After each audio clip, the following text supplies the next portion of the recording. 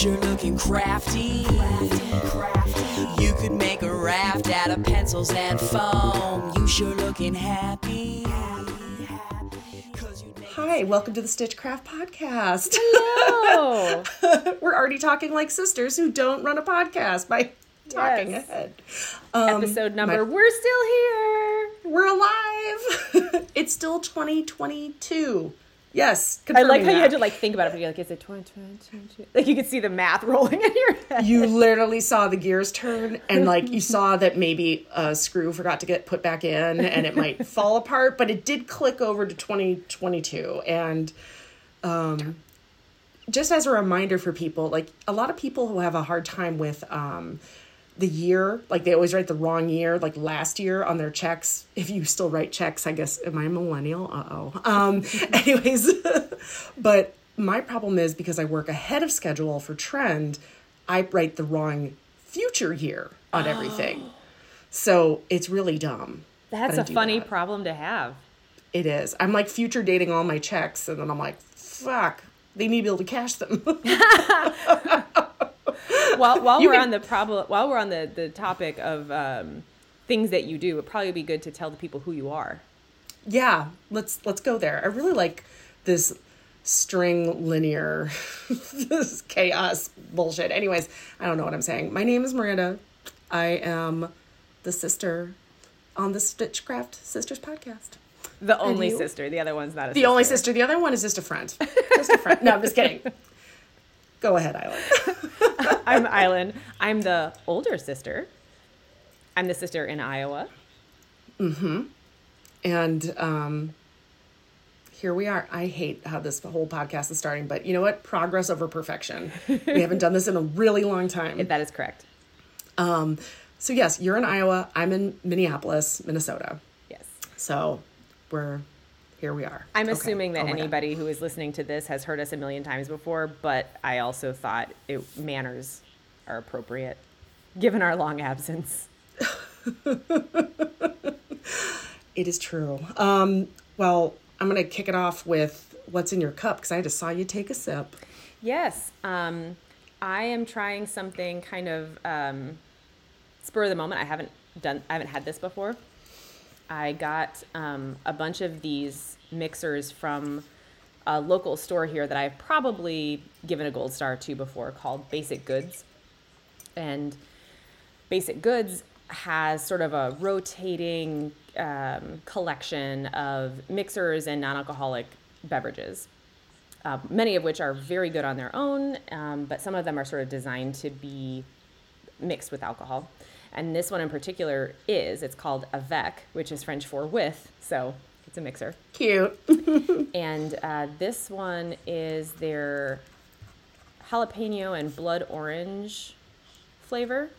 And it's, as you would imagine, sounds like it would go really nicely with tequila or mezcal. And the other thing they suggest is vodka, but vodka is for people who are trying not to taste what they're drinking.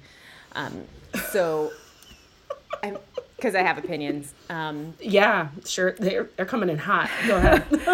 That's the only way they come in.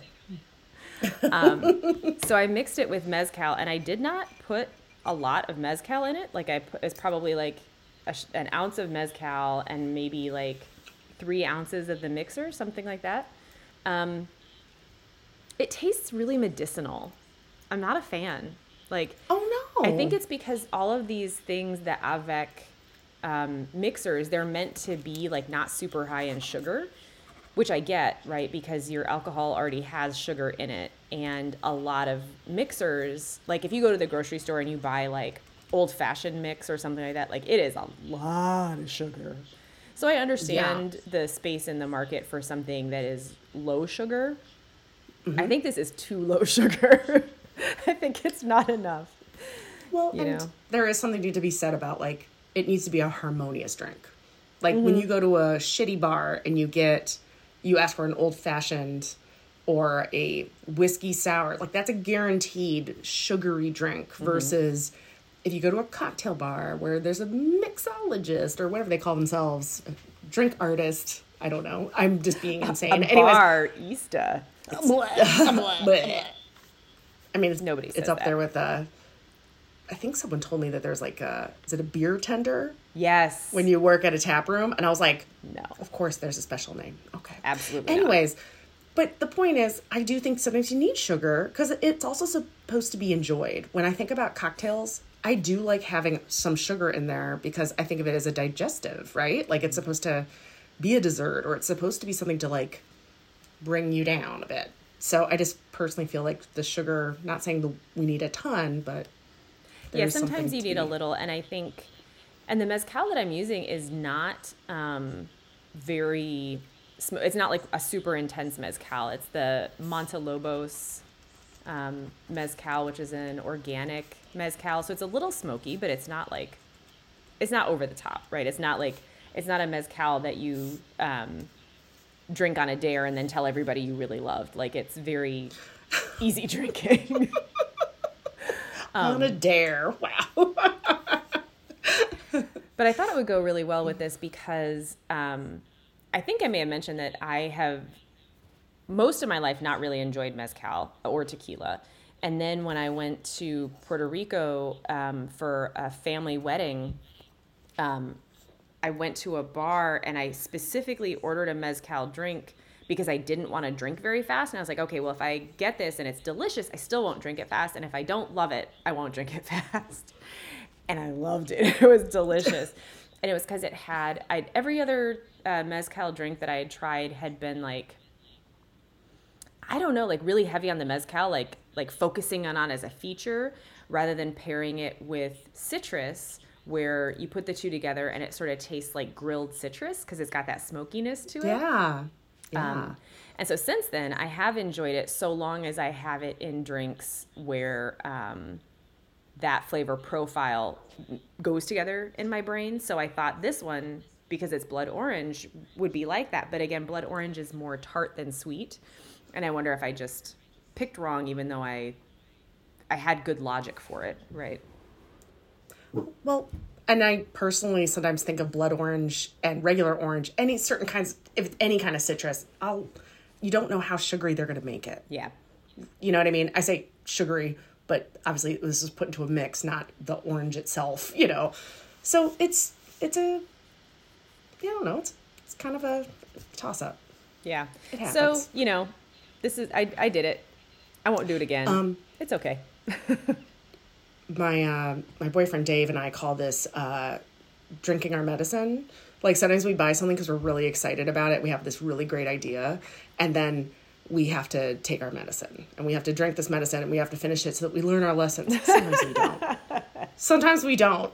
But there's just something about like we just don't want to be wasteful, and you're like, well, it'll still work. But that's also why I have like the largest beer collection of singles of anyone else I know. Like everyone knows that I have a orphaned drawer filled with things that who knows if it's good or not, but someone else didn't like it. So yeah.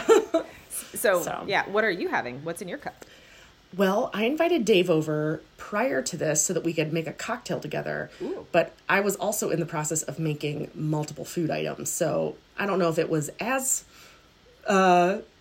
thoughtful, but we just had old fashions. So like he and I are really into like just a classic old fashioned. We usually use makers, Luxardo cherries, and simple syrup. But I'm trying to remember the bitters, the brand of bitters we're using. It's a brand that if I say it, most people will, I think it's Bitter Cube maybe. But anyways, they have a bitter called Jamaican No. 2. And I also bought No. 1 just in case. You know, it's not like Kiel's No. 2, but like there's no other ones that exist anymore. Right. But like Hamburg Inn No. 2 is the only one that exists. Right. So that's just what we made. And it was good. And then because I really just still need to cook tonight, I've switched over to beer. So I'm having War Pigs, which is McKellar and Three Floyds Brewing. I'm having their Foggy Geezer. Which I feel like is I wouldn't call it your daily driver because you don't drink it every day, but you know what I mean? It's like, a lot of people have like their go-to regular thing that they just know what it is and they'll be in a mood for it, you know? I really feel silly saying that this hazy IPA is like my daily driver, but it is like, they sell it next door. I know it's really good, and I know it's what I want, and you don't need to drink a ton of them or anything like that, but I love the flavor every time. The flavor is really good. It's really good. It's a little fruitier. I didn't know this, but other people get heartburn from hazy IPAs. I have had that issue a couple of times. I don't know what it is in it that does that, because alcohol in general can do that, right? Right. But I have had a couple times, I've had that, and I've also had some times where I get, it's like I feel like I'm having allergies, but I'm not having an allergy attack. It like just makes the roof of my mouth itch. It's a weird, anyway, I interrupted. Oh no, I've definitely have gotten it from drinking in general, but I usually, I don't get indigestion a ton, but I've noticed it more from red wine recently, some more acidic things. But when a coworker of mine was like, oh, I can only have one hazy IPA, everything else, I can drink everything else, but I can only have one hazy IPA because I just get, what's the word? Flux. Oh, reflux. Acid reflux or whatever. And I was like, dang. So it's just something that I was like, oh, maybe, even though this is my common beer that I always have in my fridge, I feel like and this guy's 10, 15 years younger than me. So when he told me that, I was like, oh, maybe I need to have some light beer for you little bitches. Okay. For your weak sauce. Sorry, you don't have a better constitution. Looks like a personal problem. I sound terrible. Absolutely, I've had heartburn or something from drinking, so I'm not going to act like I'm above this or I'm super healthy. That's not it at all. But yeah, once he told me that, I was like, I wonder if that's just a him problem or other people problem. But I think hazy IPAs, from what he said, because he also is a brewer, he, a home brewer, he was just saying because it's not filtered, so there's just more stuff in general that's still there. So I was like, got it. So if you have a certain allergy, that could be an issue, kind of like how I know a lot of people can't have those milkshake beers, things like with lactose, even though they're delicious. So good. And if I have one, I've had a couple surprise moments with those. I need to go home. I need to be in the comfort of my own home with those beers. I'll have one at the bar, but I can't be pounding them. I found that out. Gotta go. Yeah. Hi, everybody. I'm sure you really missed this TMI situation. Anyway, I feel like I have no idea when we recorded last. So none. I feel like half of my work's in progress I can talk about. Some I'm like, oh, they're done now. Well, that's a finished object. It's a faux. Oh. It's a faux. As opposed to an unfinished object, a UFO. I've never heard that. That's you haven't? No, I really like that. Yeah, there are whips, works in progress. Right. UFOs, unfinished objects.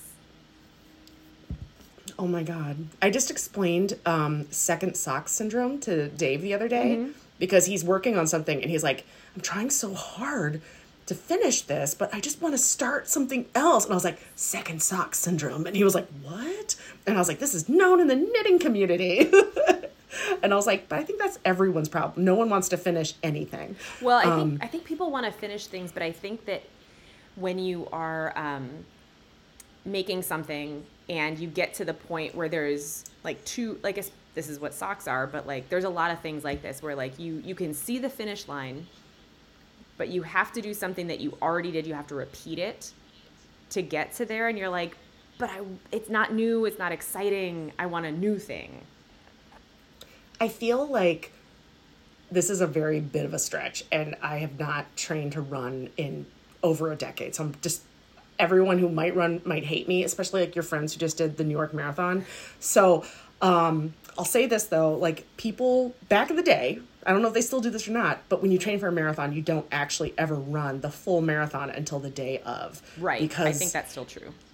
because it's just kind of you can train. Like, your body is your body. It's going to get you there if you follow your schedule or you follow your group or whatever. But there is something about, like, once you hit, if you try to run a marathon before you do a marathon, you're going to psych yourself out. And repeating that is really hard. Especially because it's like you haven't been on that course, and you might compare your past performance to the current performance and really, like, get in your own way. So I think humans have a tendency to just not want to have to do it again. Yeah. But enough of that. I'm sure everyone's like, shut up, you two. Miranda and Island have Pelotons and they're drinking beer. So I'm not an athlete, but here I am going, I've heard this. I've only ran Beta Breakers. So I'm not going to act like I've done anything else. I haven't even done that. Well, and Beta Breakers is, like, mainly a party, so let's be real. That's what RAGBRAI is, but no, you don't hear anybody saying that that's not a bike ride. True. There are real serious athletes at those places. And there are serious ones at Beta Breakers, too. They just are there for the start times that are hella early in the morning because they actually need those, what's the word? You need to qualify for additional races, so you have to have, national races and stuff. But anyways, I'm going to stop talking. Tell me about what you're working on or what you completed. Please. I do not know all the things that I completed. I don't think I completed a whole lot, but I did finish. I started a hat with this yarn, and then I did not love the hat, so I unraveled it. The hat pattern was fine. The yarn is beautiful. It was just a bad pairing. Oh, that's disappointing. It is, but lessons, it is what it is.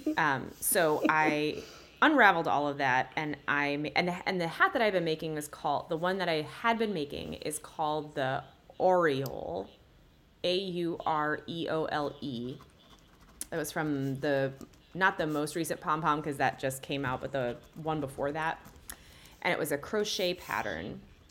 I don't remember the designer's name, but the pattern is beautiful, and it sort of makes this leaf motif that you could also think of as maybe like a peacock kind of looking motif thing. Mm-hmm. And the pattern, or the magazine photos, the pattern photos were done, the samples were in a solid yarn that was really beautifully hand dyed, so it was like tonal, and it had lots of depth to it without, like, basically the yarn wasn't going to distract you from the pattern.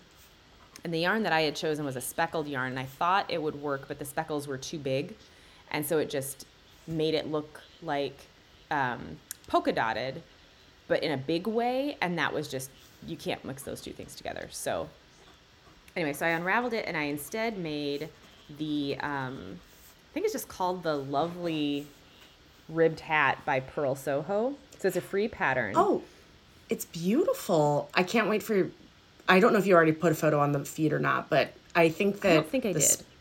The speckles on that match that rib beautifully. Yeah. So this is... That looks good. It turned out really well. So this is, like I said, it's a free pattern on Pearl Soho. And the yarn is Pearl Kitten, squishy 4-ply in Bad Unicorn. And this was a gift from a listener, this yarn was.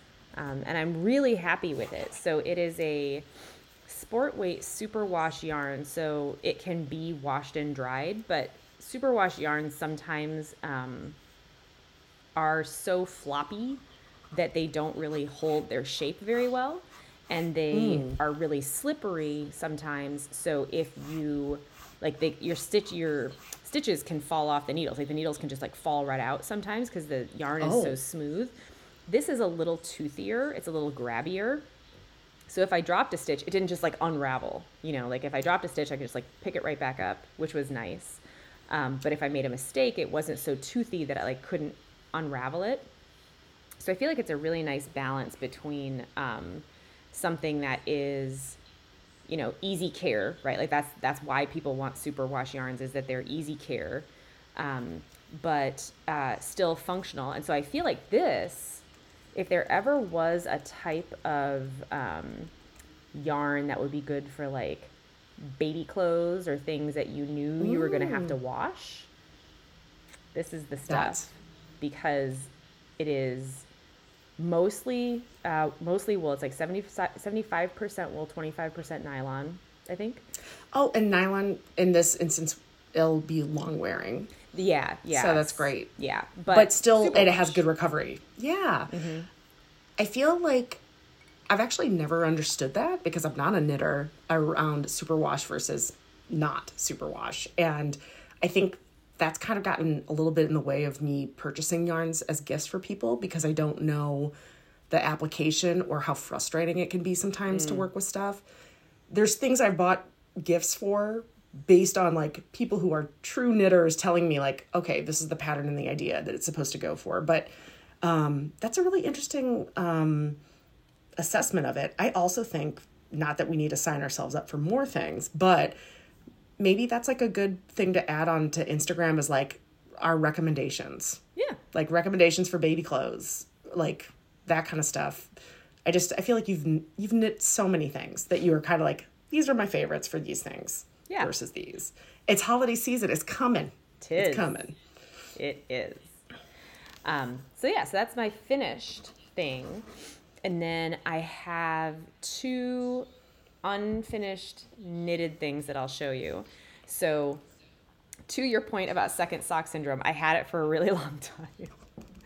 And I finally picked up the second sock of this. I know I've talked about this on the podcast before. This pinstripe sock that I am making. So the pinstripe sock pattern, I believe, is also a free pattern on Ravelry, and we will link it. And again, I apologize, I'm out of practice. I do not remember the designer's name. But it's basically a sort of vanilla sock, but it has this little... What an adorable way of calling that sock vanilla. It's plain, yeah. I didn't make that up. That's like a very common knitter's thing. Is it a common knitter's thing? Yeah, well, like a vanilla sock is a plain sock. I mean, the word vanilla works in many groups of people. Well, anyways, continue. And I'll also say that, like, as much as we call things vanilla and that means plain, like, vanilla is delicious. So, as my boyfriend Dave says, basic bitch is not bad. No. Obviously, people like it. Mm-hmm. Like, sometimes you want just something that's good and easy. And that's what this is. So this is the second one that I'm making. And the pattern calls for an afterthought heel. So I am doing an afterthought. Well, I guess it's not technically a true afterthought because I did plan it. You have to plan where it goes. This isn't murder. Right. I actually heard that this was called a peasant heel because you planned it. But a true afterthought heel would be you just knit the sock as one big tube and then bravely cut your knitting because you forgot to put a... I would just rather walk on my tippy toes in a tube sock. Yeah. Like pretty much like a Barbie foot. Like, boop. Yep. Always on the tips. Yep. But yeah, so I'm going to do an afterthought heel, especially because the yarn that I'm making this in is a self-striping yarn. It's the same yarn that I made your socks out of, Miranda. Yeah. Except that it's a different colorway. So this is Dye Mad Yarns Chester sock, and this color is Fuck Your Binary. And it was from their Pride collection. So the socks I made for Miranda were You Can't Erase Me. And these ones are Fuck Your Binary. I love it.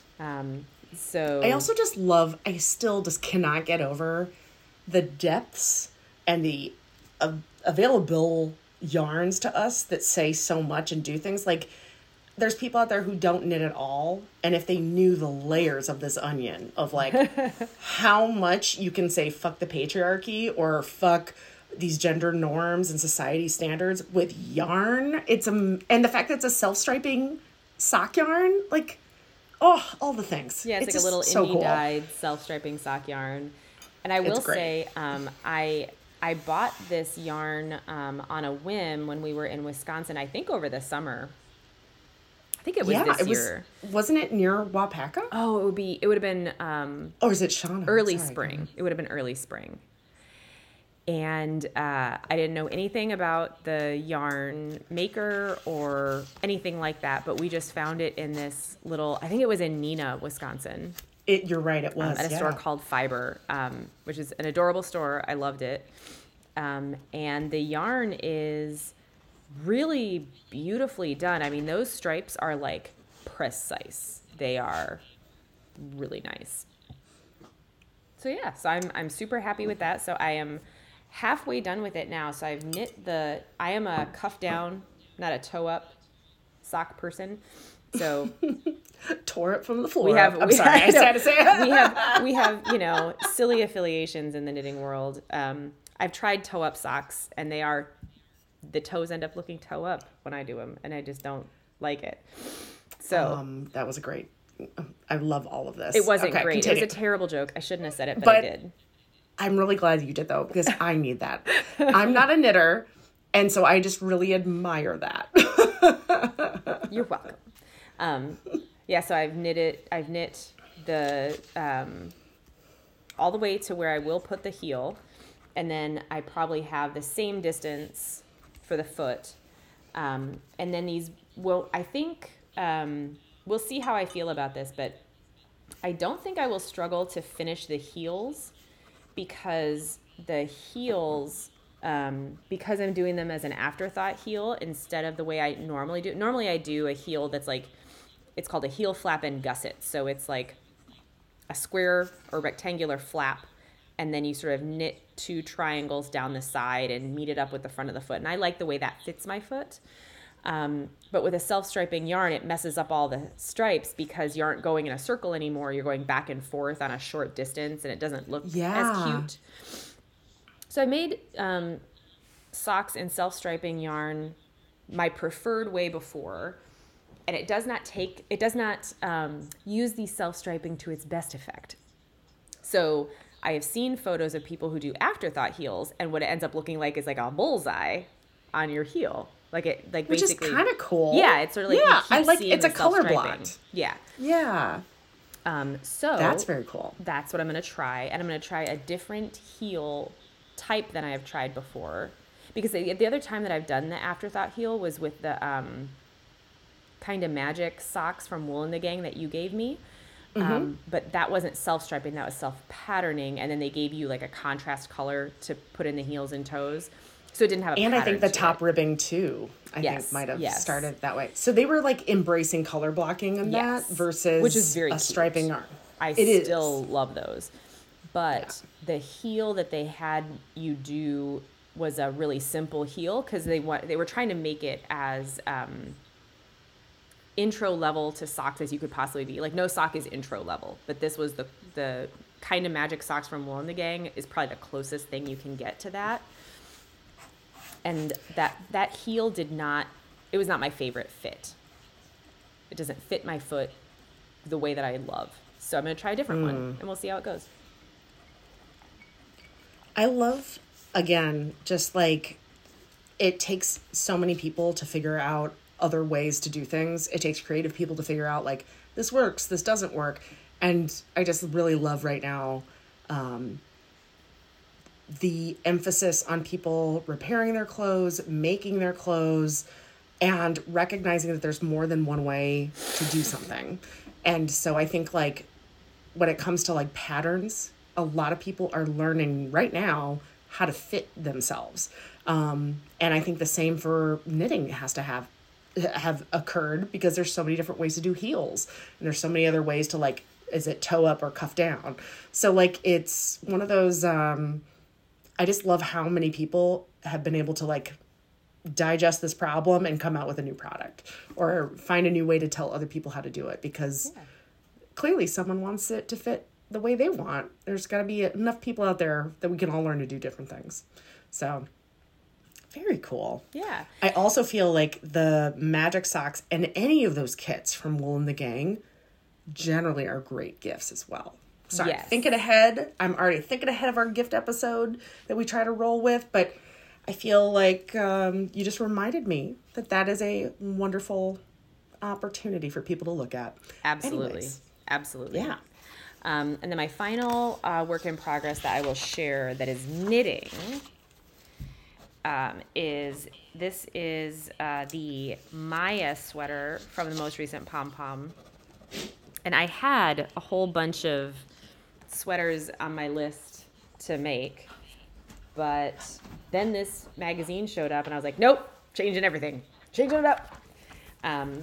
So I'll show you a picture of it. Basically, it's a colorwork sweater that has plain arms, but then the body looks kind of like... It's like a leaf chevron. Yeah, and then yeah. I love the leaf look, but also like the medallions at the bottom, those diamond medallions. I'm sorry, I'm stealing your thunder. Continue. I love it. No, you can say all you want about it. I am really pleased with it. So it is, as I mentioned, it is called the Maya, M-A-I-A pullover by Emma Janet. There are, like, this particular issue of Pom Pom number 42, like the autumn issues for knitters are always like the ones that we get so excited about. Yeah. But well, it's the same for fashion, right? Like the fall is the time. It's a huge, those are the biggest issues. Absolutely. But spring, early spring. Yeah. This issue, the sweaters, so many good sweaters. It also had that hat pattern that I'm still going to make. I'm going to make it one day. I just did make it with a different yarn. Anyway, so I am... Sorry, I feel like whoever is listening to my section of the recording is going to hear all of my paper ruffling.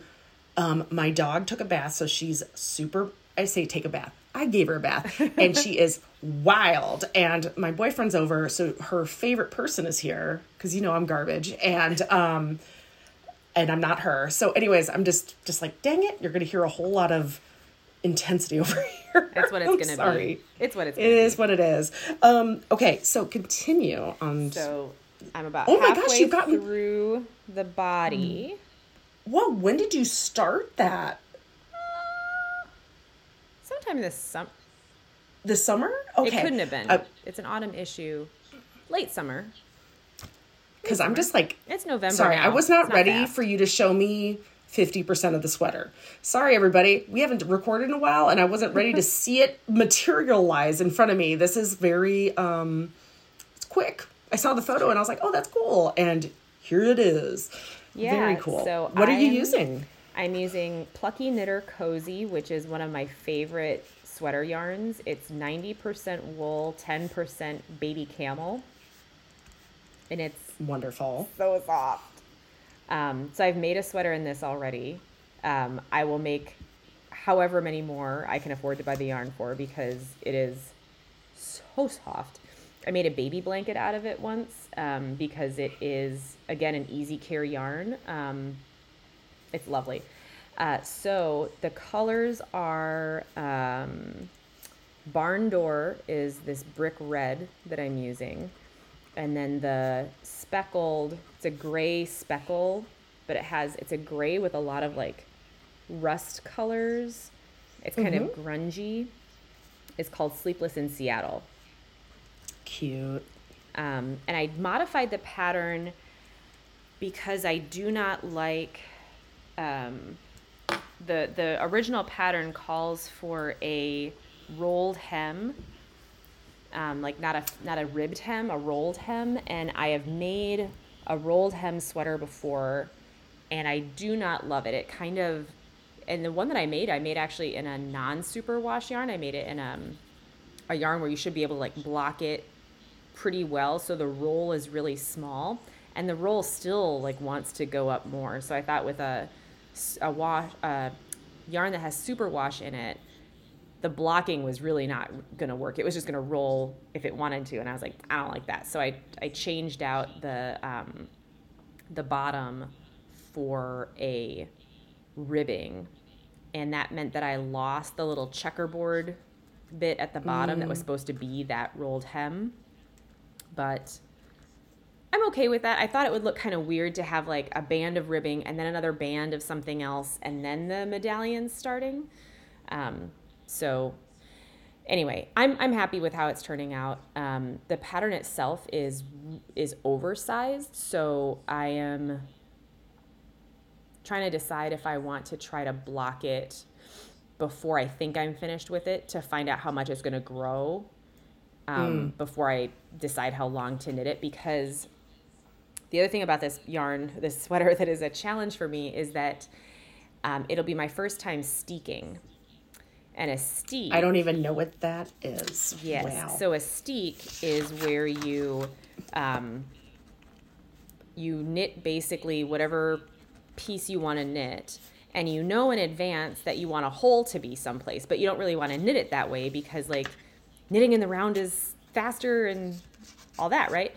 So instead of ever having to knit in the round, you just knit flat, you knit everything in the round, and then where you have the steeks, like the planned spots where you're going to cut, you cut.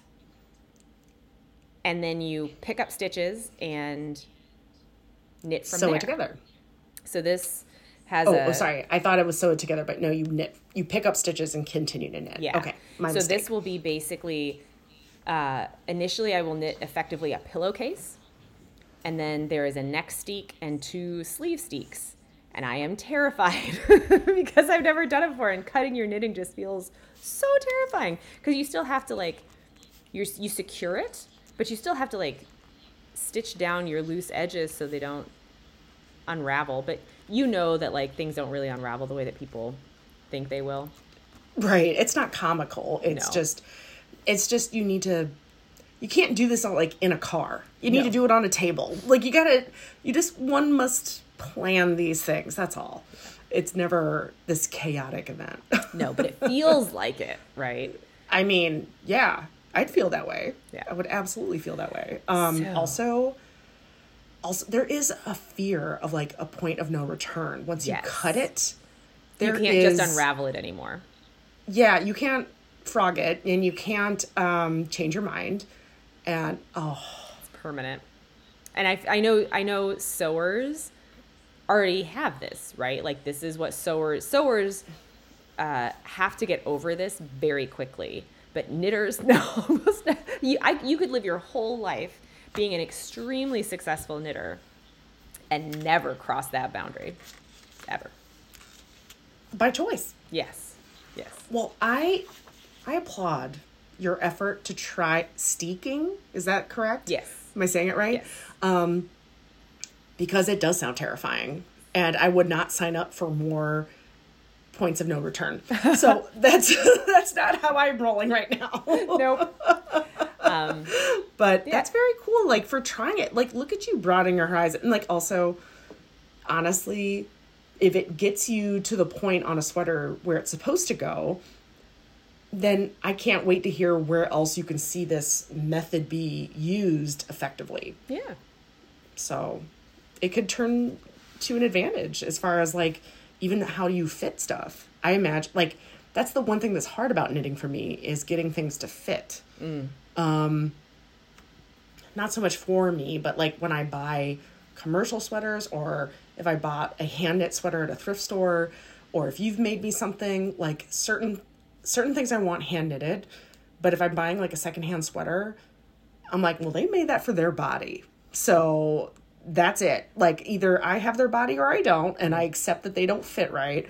But I'm curious to see if there's other applications for this other than like I'm curious if this is the same thing. When you cut your knitting to make a heel in a sock, is that also considered steeking? Or do they call that something else? They call it something else. Is it the same thing? But it should be. Yeah. Except that so it's not reinforced. So when you do a steek in a sweater, like you know where you're going to put it.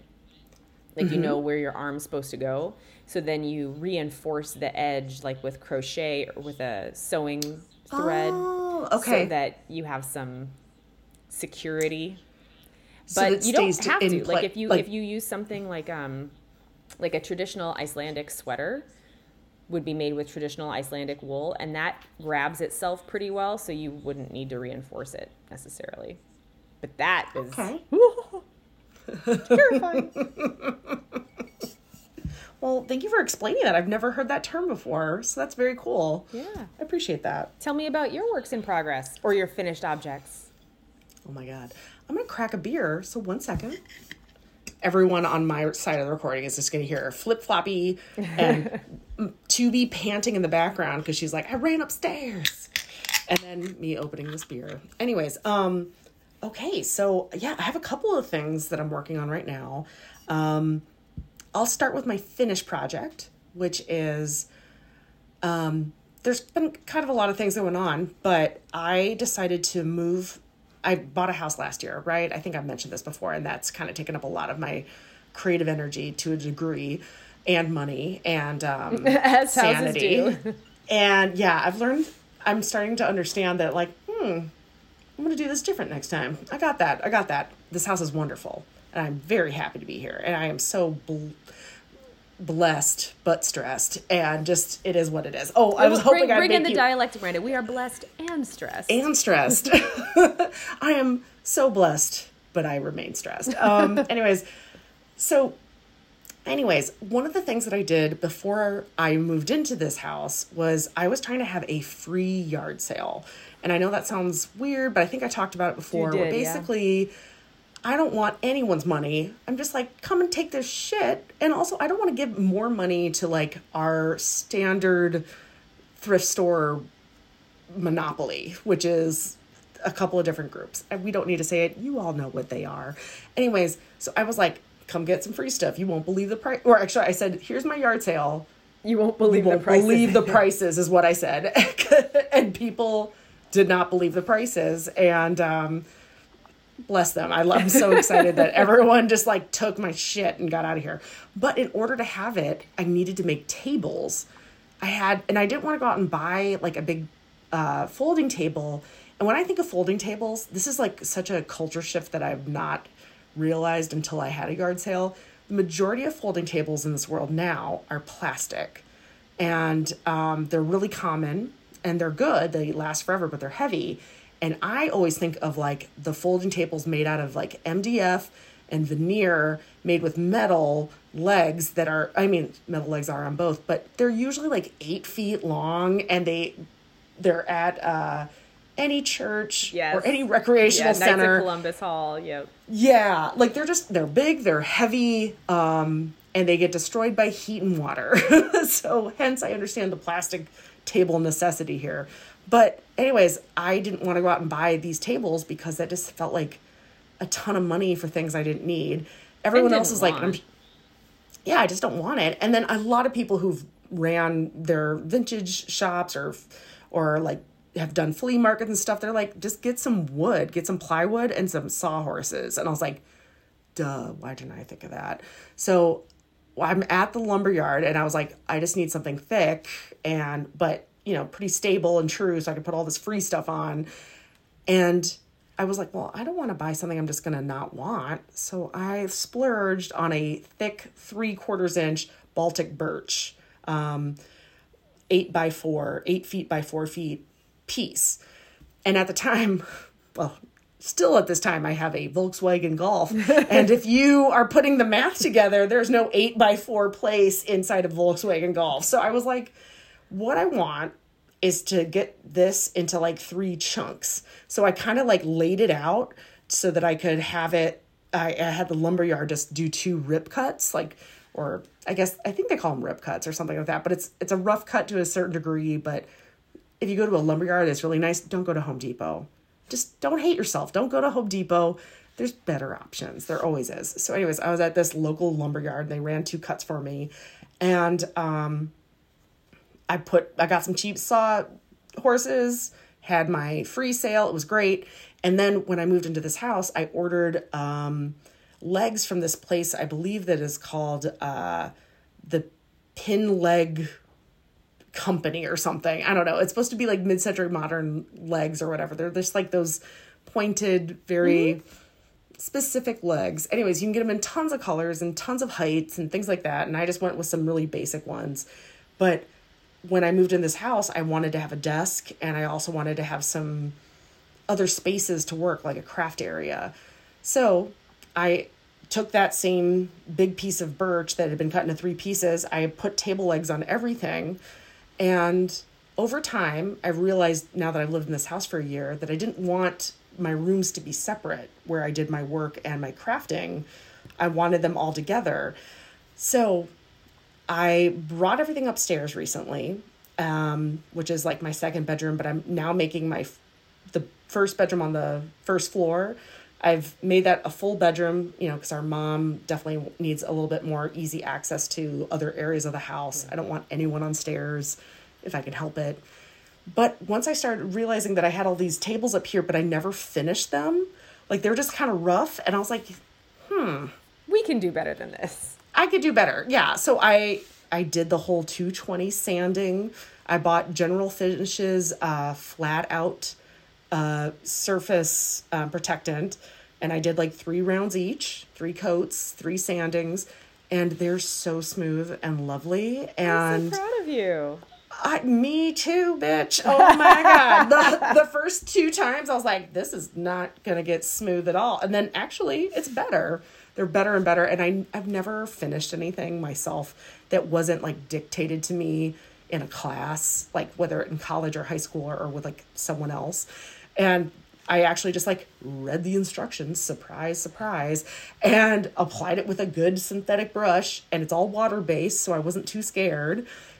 And now I have this beautiful Baltic birch, like very, very light colored plywood. It's kind of, they call it the skateboard laminated layers. Like if you see the side of a skateboard, it's usually a Baltic birch, like lots of thin layers of stuff. That's the same thing I'm using, but it's just really strong. So yeah, I've reassembled everything up here. And because of the pin legs I put on them, I actually put them a little inset, so that when I put all my tables together, they can butt up against each other and not like, hit legs. And so when needed, if I need something for like, maybe I need a quilt, something large, I need to like baste something, or who knows what, wrapping gifts, I don't know. I can put all 3 of these tables back together to make an 8x4 space that's lifted. And I think that's just awesome. A lot easier than like working on the floor like I've always worked. Yeah. No, that's awesome. That is really cool. I was just thinking, because I remember when you sent me the photo, it kind of looked like what you had, a work table and an L desk, because of the way you had it set up in that time. And I thought that was really super clever to have something that was modular in that way. Yeah, it's modular. It's all the same quality of everything. So like nothing's an inch higher or a half inch too low. And everything is, you can see exactly from the grain lines, like what goes back to what. So it's really nice. I really like it. They're really stable. They're also they're heavy, but it's great for like things like sewing machines, depending on what you're putting on them, or other things that you're just like, I need to lay something out. I feel like I've told everybody this before, but I work in denim, and in the denim world, in our industry, we have a tendency to work on the floor because pants are big. And we have a tendency to want to see everything together. So I have no problems with flexibility. I am always on the floor and it's totally fine. But there is some times where I was like, if this is my hobby and I want to do something, I don't want to be on the floor. And I have a dog at home. So it's not like I'm at work where I can lay stuff on the floor. I have a dog who loves to make her presence known and tip tap over all of my things. And I have carpet in this house to a certain degree, like almost more than half of the house is in carpet. And that's not my jam. I don't like, that's just like, it's a big hairball to me. And I don't like that for laying things down. So this is the closest way to raise the floor to me. It's the most similar that you could get, yeah. I know everyone else is like, yeah, duh, tables. And I'm like, but you don't understand. I'm always on the floor. And I'm always like squatting, kneeling, doing something. And meanwhile, this is like my compromise. So I'm really proud of myself. It took a little bit more time and money than I expected, but it's done and everything just like feels and looks really nice. And it kind of gave me the confidence to want to like do other things, but I need to like slow my roll because I still have a lot of projects to do. So, but they're complete, they're done. And it took like essentially, sorry, that sounded weird. This leather chair I'm sitting on is like making some noises. It took me probably 4 days total because I just needed to have some wait time in between. That's not bad though. I thought you were going to say more than that because I don't know how long that stuff takes to dry. It takes about 2 hours per coat, but then the cure time is technically 21 days, but you can use light use from like 7 to 10 days. So I couldn't use this stuff right away, but I could definitely like move them, touch them, that kind of thing. So it would took about 4 days though if I condensed everything. Like you could definitely get this done in a weekend if you have a much smaller project. I just had such a big piece, surface, 8 by 4, and I don't know about you, but I touch surfaces and I don't like the idea of anything catching. So I was sanding like crazy. So that's on me. But anyways, that's my big project that's done. The other 2 projects that I'm in progress on, some of them have to wait a little bit. I just sent out my 2 sewing machines to get reconditioned. I haven't used them in about 2 years. And then one of them is a new, I say new, it's much younger than the one that I have. It's young. It's young. And I honestly don't know how much Grandma Marge used it, but the main sewing machine I've used all throughout my career, and in college and just at home, it's like my daily driver beer, is this 1980 New Home machine that our mom had. And she let me have that to go to college with. And then when I guess she said I could borrow it. But then when I came back, I was like, I still want to keep it. And she was like, fine. So she bought herself another one, and I think you have that. I have it now, yeah. Because she's like, I don't actually enjoy sewing. I don't know why I did this. I know. I was like, just because you gave one away doesn't mean you need to backfill it. But the other one I have is like a brother, and I'm not sure what year it is or anything, but it was from our grandmother, and it was, I want to say, it's still a plastic body on it, so over like a metal base. So I think this is probably mid, 2000, so like 2006, 2008 or something. But the point is that it got left in a garage for a number of years, and I just don't know what that dust is like there. I don't know the environment or anything. And so it was interesting when I sent them out to get conditioned, because they got 2 different prices for them based on it's more expensive for the brother because it's got more of a processing, like a computer on it, versus the other one I have is just purely mechanical. So that was kind of interesting. But I am excited to get those back because I have some projects I'm going to talk about later. The ones that I'm hoping to start once I get that back is I'm making a enamel pin banner. So if you're really into enamel pins or you collect pins and you're like me and you're like, I can't put them on everything. Also, sometimes I love them for whatever reason and I just don't want to wear them because they fall off all the time or whatever. My boyfriend Dave loves certain ones, but he's just not a flare person. Let's just say that. He doesn't wear 20 pieces of flare when he goes out. So he mentioned like, oh, I'd love a way to display this, like maybe like a banner. And I was like, dude, yes. So I'm currently in the process of finding some wool felt that will agree with his color situation color scheme. And I'm making kind of a wider banner because I want it to have plenty of room for different things. But I thought that was like a kind of a sweet gift. Have you heard of anything like that before? I haven't. I've seen people put things on, like they had a scarf that they're just like hanging in and they put it down there or other I had a friend who things, used to put, she didn't put enamel pins on, but she put like those little band buttons, like those little 1-inch buttons. Yeah. She would put them on her shower curtain. Oh, that's actually really cute. Yeah. With the exception of rust. Well, Very I mean, cute. she had like the liner on the inside and the fabric on the outside. Yeah. Well, and I was thinking it's kind of up there with like a lot of people when they have earrings and you want to put them on something. Like wool felt is an incredible, very flexible material to like hang anything off of. But I kind of love this idea that it could be like a display, So I'll be posting photos of that once I have that put together. He wanted something that kind of like could roll like a scroll. And I'm like, I don't know if we have that many pins, babe. Well, and I also don't know how that would work with the backs, right? Because like if it's a little 1-inch button type thing, then it's flat on the back. But a lot of my enamel pins are posts.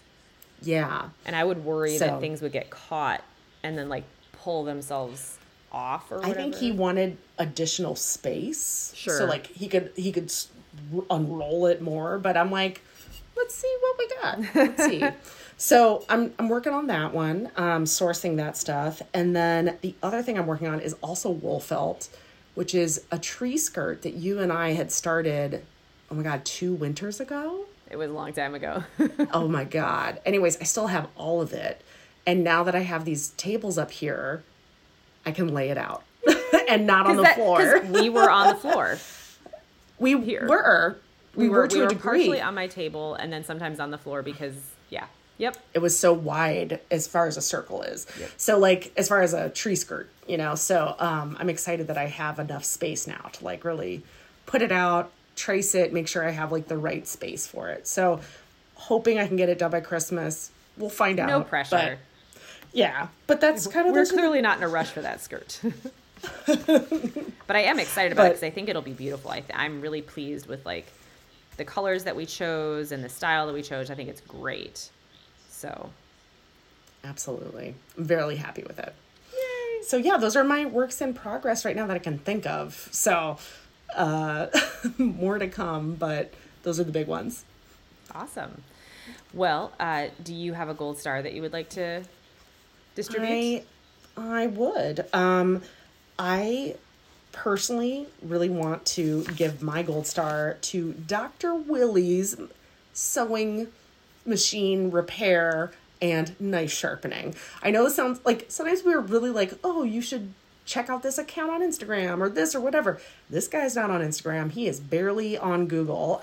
But it's one of those moments I had where I wouldn't trust reviews on Google or Yelp. I want to know from other people who are active in a craft world who they trust to sharpen and balance their scissors or who they trust to recondition and repair their machines. And Dr. Willie, he's a guy in a strip mall in Crystal, Minnesota, which is like, it's just north of Minneapolis. It's kind of like Golden Valley Crystal. And all of my friends are like, you got to go to him. And you can't argue with that. And so when I went to his shop, he saw me from out in the parking lot. He saw me and opened the door like, you need help? And I was like, bless you. Because taking stuff, I used to work at a fabric store and people would bring in their sewing machines all the time to get repaired. But no one's there to help you. No one's asking questions. You just drop it off and pray. And this guy was so personable, wanted to just double check that he understood my requests. And then on top of that, he does do knife and scissor sharpening and stuff. But I just trust, now that I was like, oh, you care quite a lot about these things. I can tell, like, I'm not afraid to give you some of my nicer pairs of scissors. There's a lot of people that I'm like, I don't know you. I don't know you, and I don't know if you know what you need to do here. You don't just make them sharp. They have to be honed. They need to be like all these things. Anyways, I've yet to pick up my scissors and my machines, but the point is that so many other people really respect this guy. And he was so funny when I walked in because he was like, so, would you like a job repairing sewing machines? And I was like, you must ask everybody this because he's over it. But that means he's really good. And when you call, because you have to call before you go, he'll tell you, he's like, sorry, I'm going to be busy for 2 weeks. You can leave a message, but I ain't taking no more machines until 2 weeks from now. And I was like, wow, I got to call him at the right time. He says what day you can call. And all of us wait. And then we call him and he's like, yeah, I'll take them. And then he's like, now I got to close the books again. I got to lock the store. All this stuff. He doesn't let anyone just walk in. And I was like, talk about boundaries. I love this guy. But his repairs were really, repairs and his services were really not expensive at all, especially after coming from Los Angeles where there's a lot of sewing machine repair places out there because of the industry. Sure. So a lot of people are super good with it, but his were very, very competitive. And then on top of that, if you love secondhand things, maybe you want to buy a serger or you want to buy a special machine that you're like, I really don't want to pay out of the box prices for. he's your dude. He's selling stuff too. So I kind of was like, I can't wait to walk back through here. Maybe consider buying a serger. Maybe those are all things I've thought about for years. Yeah, I was going to say, and I just, you and a serger have been trying to make a connection for so long. So long. A serger or a pearl. I'm not sure, but like, I was just like, oh my God. And he's got so many. And he also like has a lot of vintage machines. So if you really love a certain aesthetic, he's got that. But I just really love that he had this place for it. And I would trust absolutely that everything would work. My favorite thing is on the Post-it notes for his prices. He always writes free lesson included. That's so cute. It was so cute. And I say cute, but also just yay. It's nice, yeah. Like sometimes when you enter the craft world, it is really, really overwhelming. And it could be a lot, and that could scare you away from trying stuff. But was someone saying like, I'll show you how, or this is something that you can bring back to me if you're not sure, it's kind of hard to find now. So I really thought that Dr. Willie's sewing machine and sharpening services were worth the time. So look for someone local, talk to all the people in your craft world about who they go to. I know that that's like obvious, but if you're kind of a lone crafter and you're just getting into something or you're uncertain, it can't hurt to look around and then talk to people at the stores that you go to, or, you know, because this guy, I only knew to look for Dr. Willie's online, like from someone else telling me his name. If I looked up sewing machine repair, a lot of other things showed up. So it was one of those things that I'm really glad I had that. Awesome. So that's my gold star. Cool. What's yours? So mine is a class that I am taking. It's a 2-part class, so it's not like a semester-long class or anything. But my friend Marie found a class, which is hilariously taught by another person that I know from work, Jenny, that is called Linocut Printing for Beginners in the End Times. For beginners in the end times? I love that. Also, the image is amazing. It's like a zine. Yes. So this is the instruction book. And it comes with one of her Linocut prints on the front. On it. And it's beautiful. It's super. She's really good. Jenny is very good. I knew this already because I can't remember how I knew this, but I think I'd gone to some place and I saw something of hers and I was like, oh my God, that's Jenny. I work with Jenny. And then I went on her website and I bought a piece that I gave to Pat for Christmas or his birthday a couple of years ago. That's like a rabbit with a cigarette coming out of its mouth. And it's got a thought or a speech bubble that says, "Dick move, friend," which just seemed so Pat to me. So yeah, Marie found that Jenny was teaching this class at the Iowa City Press Co-op. And so we started last night, and last night we started with, what's it called?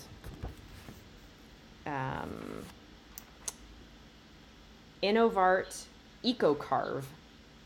But it's basically like a rubbery mat.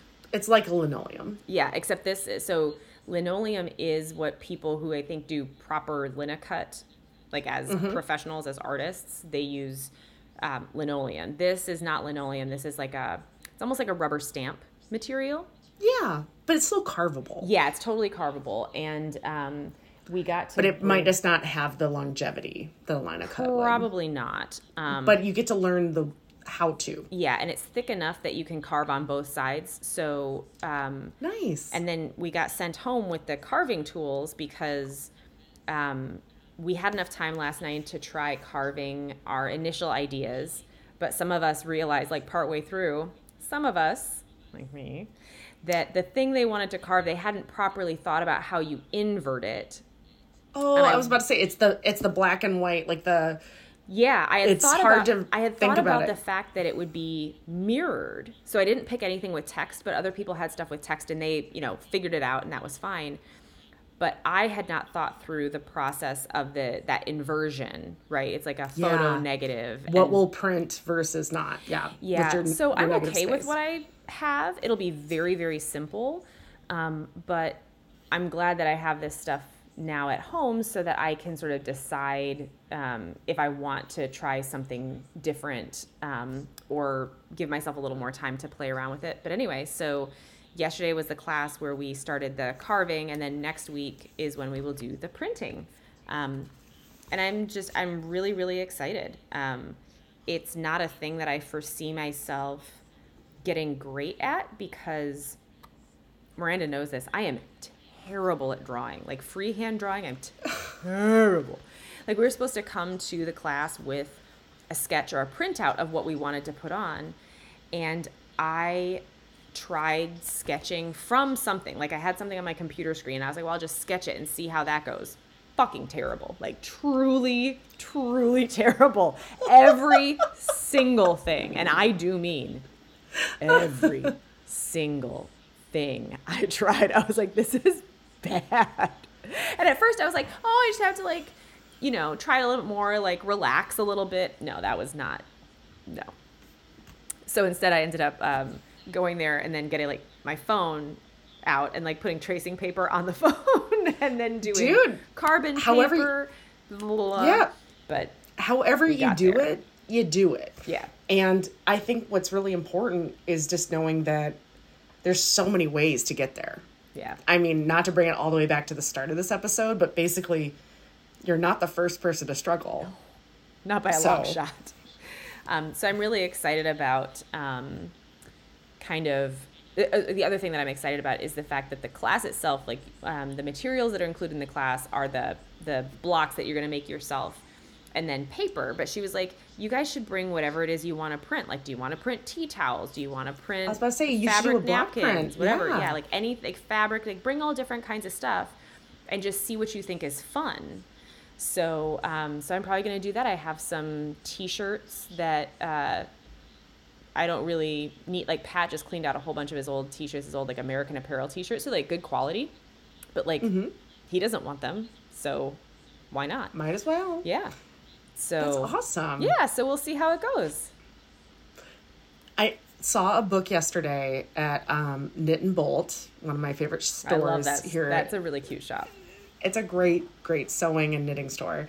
And it was a book on block printing, like the basics of block printing. And I like held it in my hands and I was like, why do I want this? And I was like, oh, because Island is taking a lino cut class. Yes. I was like, okay. So like the idea of textile printing, and I was like, why am I touching this? Like, I'm just been a little weird recently, you know, for multiple reasons. And I was like, why am I holding this? I was like, oh, that's right. She's doing printing. But that's also like, I love prints in general. I love printmaking. It was a big part of my life for a really long time. So I just love that you're learning this method because it is, I mean, that and woodblock are really, really old and wonderful. And you can also do this on potatoes. You can do this on tons of other things, you know, like it's just, this is awesome. Yeah. I'm really glad that you're trying it. I think sometimes I get so worked up about how I need to execute something that I never get started. And so if I had been given that option last night, I wouldn't have. But I knew, especially because I was the only person in the class who did not bring something with them, like a piece of paper with them that they were going to use.